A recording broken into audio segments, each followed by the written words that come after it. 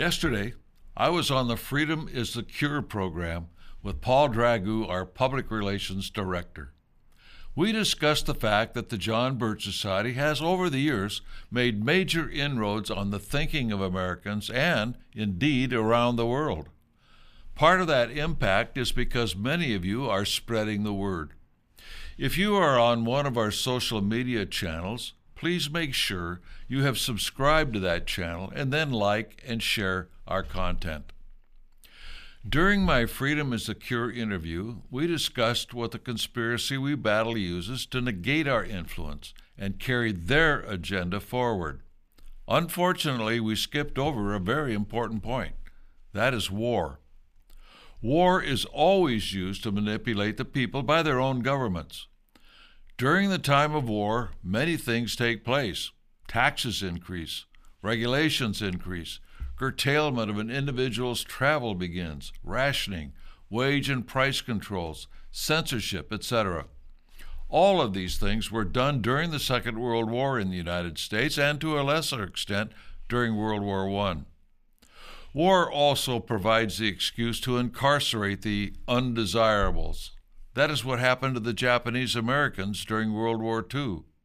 Back then, over 100,000 Japanese Americans were interned in concentration camps. A majority wanted to be U.S. citizens, and thousands of them were so patriotic that they volunteered to serve in the Army, and they served with valor. What often is not taught today is that certain Americans helped build the war machine of Nazi Germany before the war even started. In other words, individuals were on the inside helping the enemy.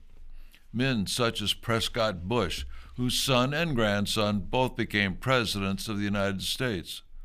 So what were the results of the two world wars? World War I led to the foundation of the League of Nations, the first major attempt at a one-world government. That didn't work out. So a second world war was necessary by the powers that be.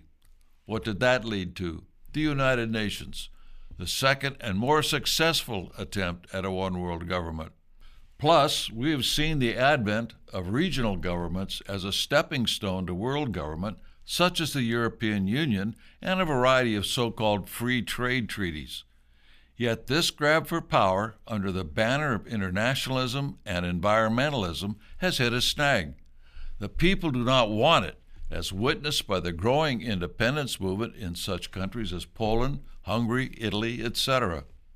The BRICS alliance of Brazil, Russia, India, and China, so much heralded in the turn of the century, has fallen apart with the election of a conservative leader in Brazil. Japan has asserted itself to be more independent in Asia. But most importantly, the America First movement in the United States, which propelled Trump into the presidency, is giving the conspirators fits.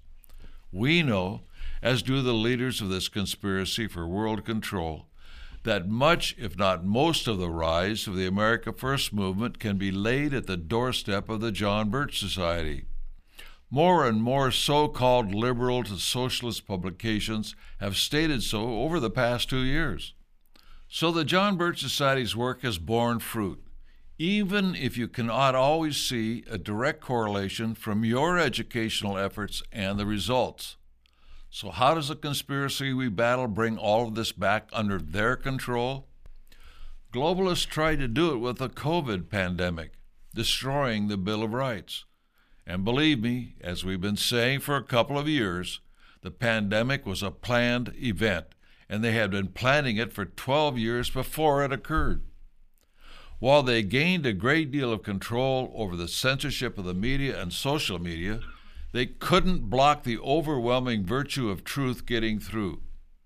The Davos crowd of elitists have tried to convince the people that we're all going to die soon if we do not knuckle under to their totalitarian environmental controls. Not enough people have fallen for this gimmick. The Biden so-called Justice Department has been raiding their homes and confiscating anything and everything which may provide them with enough evidence to make the case that there's a vast conspiracy of fascists just ready to cause a revolution, and they haven't found a shred of evidence yet. So now what do? On the horizon appears to be the specter of war, to use that once again to solidify their ambition in the wake of worldwide destruction, producing the final stage in their New World Order. The woke generals have weakened our armed forces with their COVID mandates, their woke agenda, and other schemes to make our military over into an effeminate-based structure. Meanwhile, the Chinese are doing the opposite, training their military personnel to become more masculine. Keep in mind that everything is based on fear. If the government can get enough people fearful of something, they can manipulate them. Just the fear of war can do this. We have Americans who are helping the Chinese Communist government and military, allowing the Chinese to buy up American land, businesses, and universities, infiltrate even into the halls of Congress, even establishing Chinese police stations in our cities, flooding drugs and crime into the United States to lower the morality level of our citizens and especially our youth. All of this in preparation for a defeat of America in favor of the Chinese. The Republicans say they offer a solution. Republicans will only be part of the solution if we educate enough people to understand the problem and, more importantly, understand the solution, and then hold both Republicans and Democrats accountable.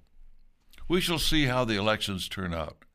But we have to understand that not all the leaders of the so-called opposition are truly true blue Americans upholding the Constitution. So it will mean that we cannot relax, regardless of the outcome of the election. We have to keep on, keeping on, and becoming more and more active, growing our organization and putting these new people to work. I paint a dismal picture, but if we keep going down the road that we are, we will be defeated from within, because, quite frankly, China would be nothing without American help at all levels.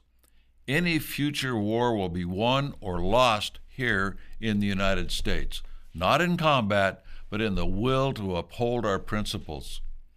With the problems of Marxism in our schools, at all levels, how many young people would volunteer for the Army? They can't meet their quotas now.